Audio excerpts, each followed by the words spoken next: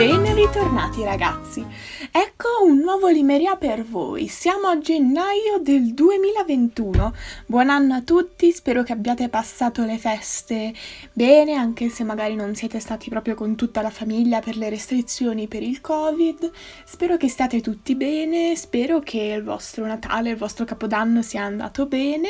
E fortunatamente siamo nel 2021, perché devo dire che l'anno scorso è stato un po' bruttino, magari a qualcuno è andato benissimo, non lo so, spero per voi di sì, per me non è andato così tanto bene. Quindi 2021, speriamo, anno nuovo, vita nuova, speriamo in meglio, io assolutamente sì. Oggi, più precisamente, è la giornata della memoria, una giornata molto molto importante perché ovviamente è importantissimo ricordare che cosa è successo, il male che c'è stato, per anche evitare di ripetere gli stessi errori che hanno ripetuto i nostri antenati prima di noi, diciamo. Infatti oggi vorrei portarvi un libro che parla della Seconda Guerra Mondiale. In generale a me piacciono molto questo genere di libri, mi piace molto il tema in generale, mi piace parlare e discutere della Seconda Guerra Mondiale, mi piacciono i film, i libri che parlano della Shoah, della Seconda Guerra Mondiale appunto. Ho visto parecchi libri che magari non ce l'hanno come tema principale, ma sono ambientati in questo periodo, che ne parlano. E questo libro è incentrato su questo tema e a me è piaciuto moltissimo. L'ho letto quando ero in terza media, quindi avevo 13 anni. L'ho capito, è stato molto bello. In quel periodo ero molto fissata con questo genere di libri, ne ho letti molti. Erano tutti molto belli, devo dire, perché chi scrive questo genere di cose solitamente ci tiene molto, ha studiato, è andato a documentarsi bene, quindi solitamente i libri che si leggono che riguardano questo argomento sono libri molto studiati, fatti molto bene, come questo. Oggi vi andrò a presentare Il bambino con il pigiama a righe, che è un romanzo di John Boyne scritto nel 2006. Però prima, come sempre, vi parlo un po' di John Boyne, perché come sapete io ci tengo a far rispettare l'autore, più che altro a dirvi qualcosa sui cenni biografici. John Boyne è uno scrittore irlandese nato a Dublino il 30 aprile del 1971. Dopo aver studiato presso il Trinity College di Dublino, ha frequentato il corso di scrittura all'Università dell'East Anglia, dove ha guadagnato il premio Curtis Brown, ma già ai tempi del college era riuscito a far pubblicare i suoi lavori. I suoi libri parlano di quando frequentava il liceo e del suo dubbio sulla propria sessualità. Io non ho letto altri libri suoi, devo dire. Dopo essermi documentata su di lui, devo dire che sono molto incuriosita, appunto perché parla di temi molto vari, però molto molto importanti e che magari non sono accettati da tutti. E quindi mi interesserebbe molto leggere di più di questo autore. Magari voi avete già letto suoi altri libri, vi prego di farmelo sapere e magari di consigliarmi, che così magari ne posso portare anche un altro. Questo libro, come ho detto, è Il bambino con il pigiama a righe. È stato tradotto in 32 paesi. Nel 2007 è stato nella classifica dei più venduti in Irlanda per 100 settimane. È stato tra i 10 romanzi più venduti in Australia, Spagna, Regno Unito ed altri paesi europei, tanto da diventare un bestseller per il New York Times. È un libro veramente veramente bello. E non troppo difficile perché appunto io l'ho letto a 13 anni si è ancora comunque bambini, si comincia a diventare ragazzi e anche se si studia di queste cose non sempre si è molto molto maturi e quindi è anche importante che un libro per ragazzi possa arrivare anche a chi vuole provare a leggerlo ed è un po' più piccolino e a me è capitato esattamente così. Questo libro parla di Bruno, un bambino di 8 anni che vive a Berlino con i suoi genitori. Suo papà è un comandante, un ufficiale nazista e per motivi di lavoro devono trasferirsi e vanno ad abitare vicino ad Auschwitz. Il bambino Bruno ha una sorella, madre, padre e tutto, e non capisce cosa sta succedendo, lui non sa che cosa sta succedendo, non sa in cosa consiste il lavoro di suo padre. E in un posto così un po' sperduto si annoia, non sa che cosa fare e un giorno vede che c'è una recinzione lontano. All'inizio pensa che si tratti di una fattoria e quindi pensa che suo papà abbia un lavoro molto carino, simpatico, diciamo, anche se ovviamente non è così. Lui è circondato solo da adulti e soldati, infatti nel libro viene spesso detto che i soldati entrano e escono da casa in continuazione. E in più c'è anche una domestica e anche un altro ragazzo un po' più grande che è ebreo e lavora in quella casa come servitù. Quindi, per vincere la noia, comincia a gironzolare e un giorno arriva vicino a questa rete e vede questi uomini che indossano un pigiama a righe, da qui ovviamente il titolo del romanzo. La madre e il padre gli dicono di stare lontano dai confini della tenuta, però lui è molto curioso e allora appunto arriva fino al recinto senza problemi, diciamo, anche perché appunto finché non prova ad entrare i problemi non ci sono perché è comunque fuori.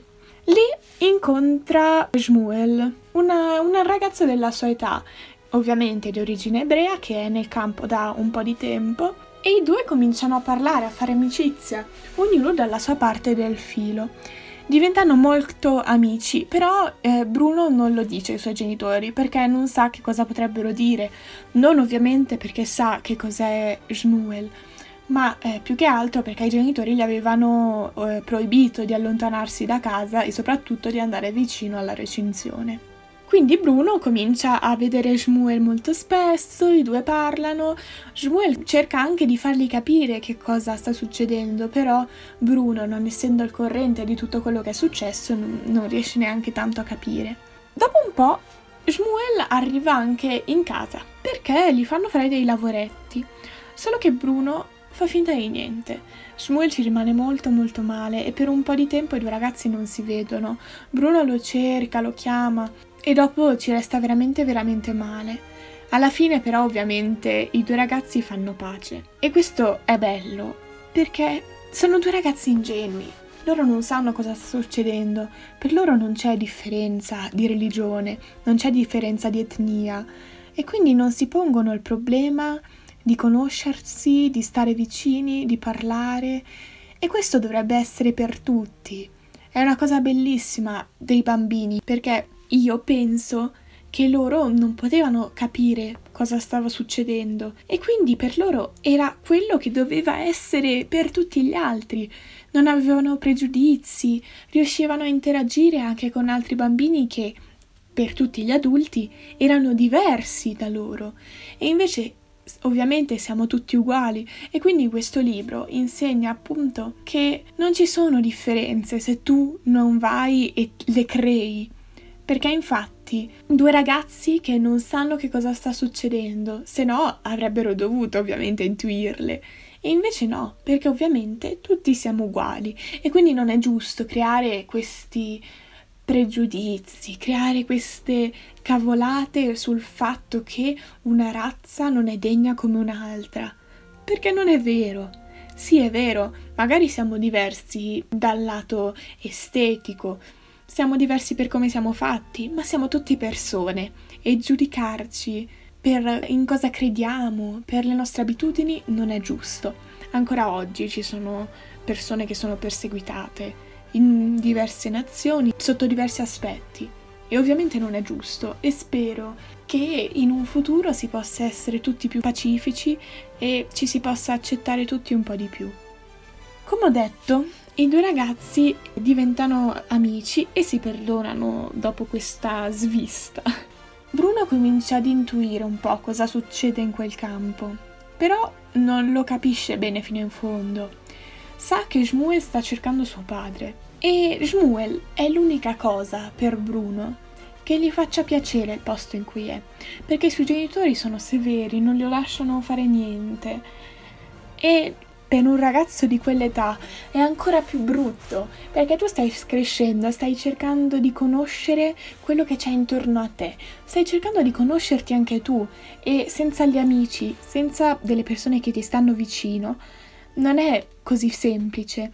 E l'aver spostato tutto, aver cambiato tutto per Bruno è stato un grande shock, e Shmuel è stata quella ancora che l'ha tenuto salvo, che l'ha tenuto felice.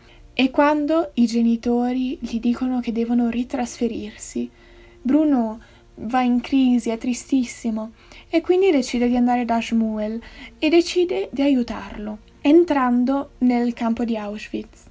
Questo ovviamente non era possibile, però i due amici cominciano a cercare lungo il filo spinato e trovano un pezzo in cui c'è un buco. Shmuel si procura un pigiama a righe, perché se no riconoscerebbero subito che Bruno non è un ragazzo del campo. Quindi Bruno si sveste, si cambia ed entra nel campo.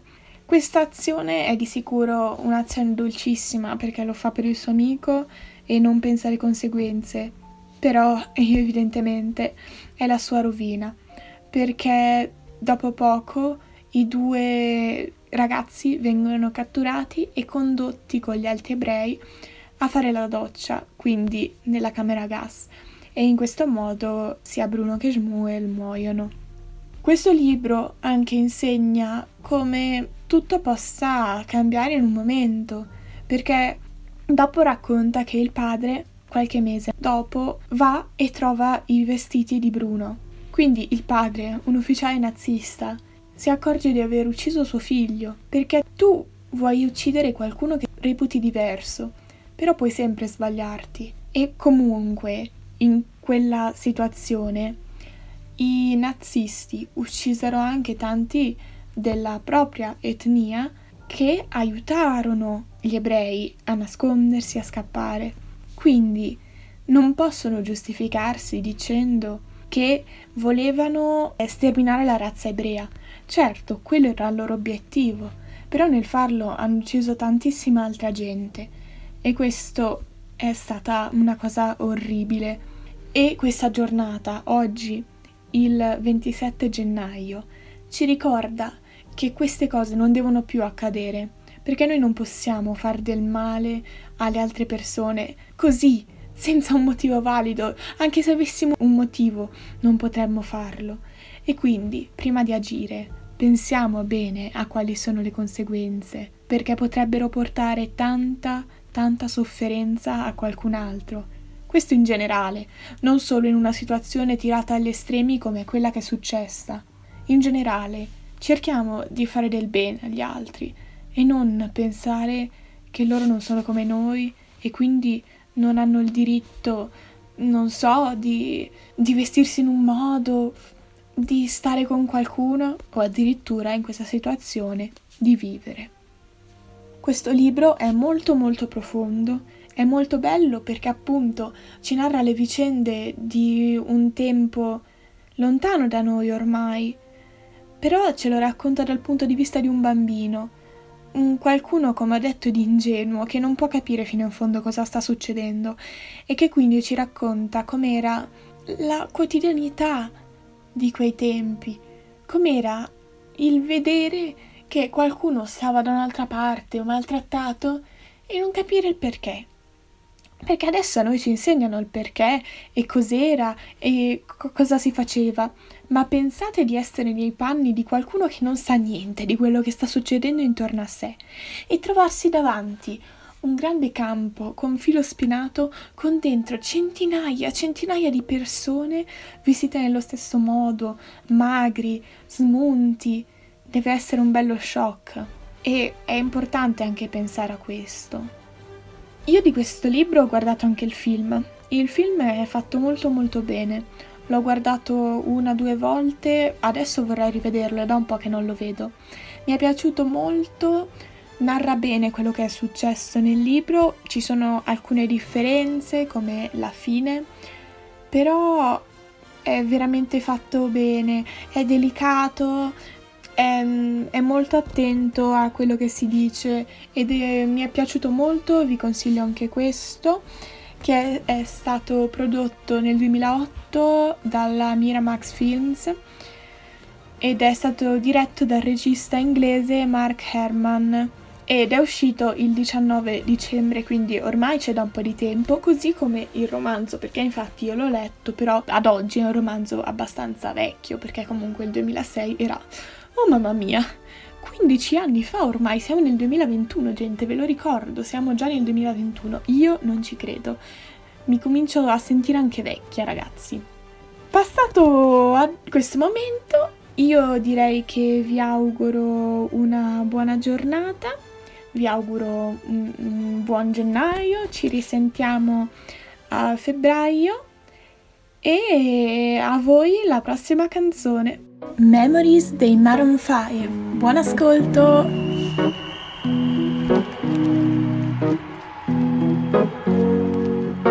Here's to the ones that we got. Cheers to the wish you were here but you're not, 'cause the drinks bring back all the memories of everything we've been through. Toast to the ones here today. Toast to the ones that we lost on the way, 'cause the drinks bring back all the memories, and the memories bring back your.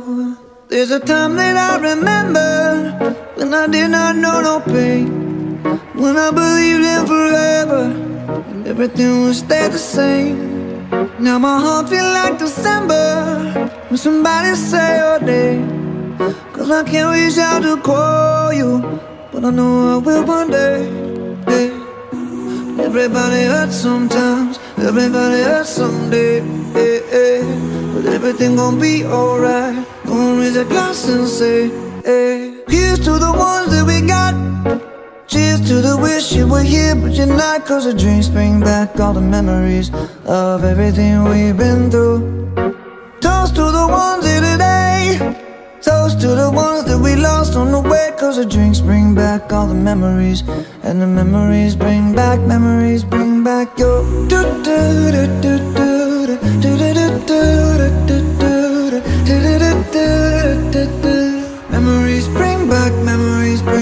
your. There's a time that I remember when I never felt so lost, and I felt all of the hatred was too powerful to stop. Now my heart feels like an ember, and it's lighting up the dark. I'll carry these torches for you, and you know I'll never drop. Yeah. Everybody hurts sometimes, everybody hurts someday. Yeah, yeah. But everything gon' be alright. Gonna raise a glass and say, hey. Here's to the ones that we got. Cheers to the wish you were here but you're not, 'cause the drinks bring back all the memories of everything we've been through. Toast to the ones here today. Toast to the ones that we lost on the way, 'cause the drinks bring back all the memories, and the memories bring back your. Memories bring back your.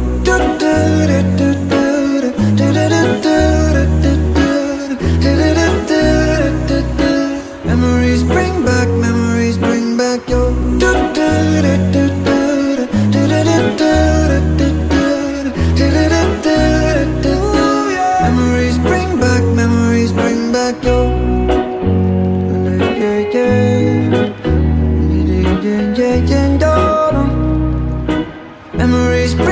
Memories bring back your.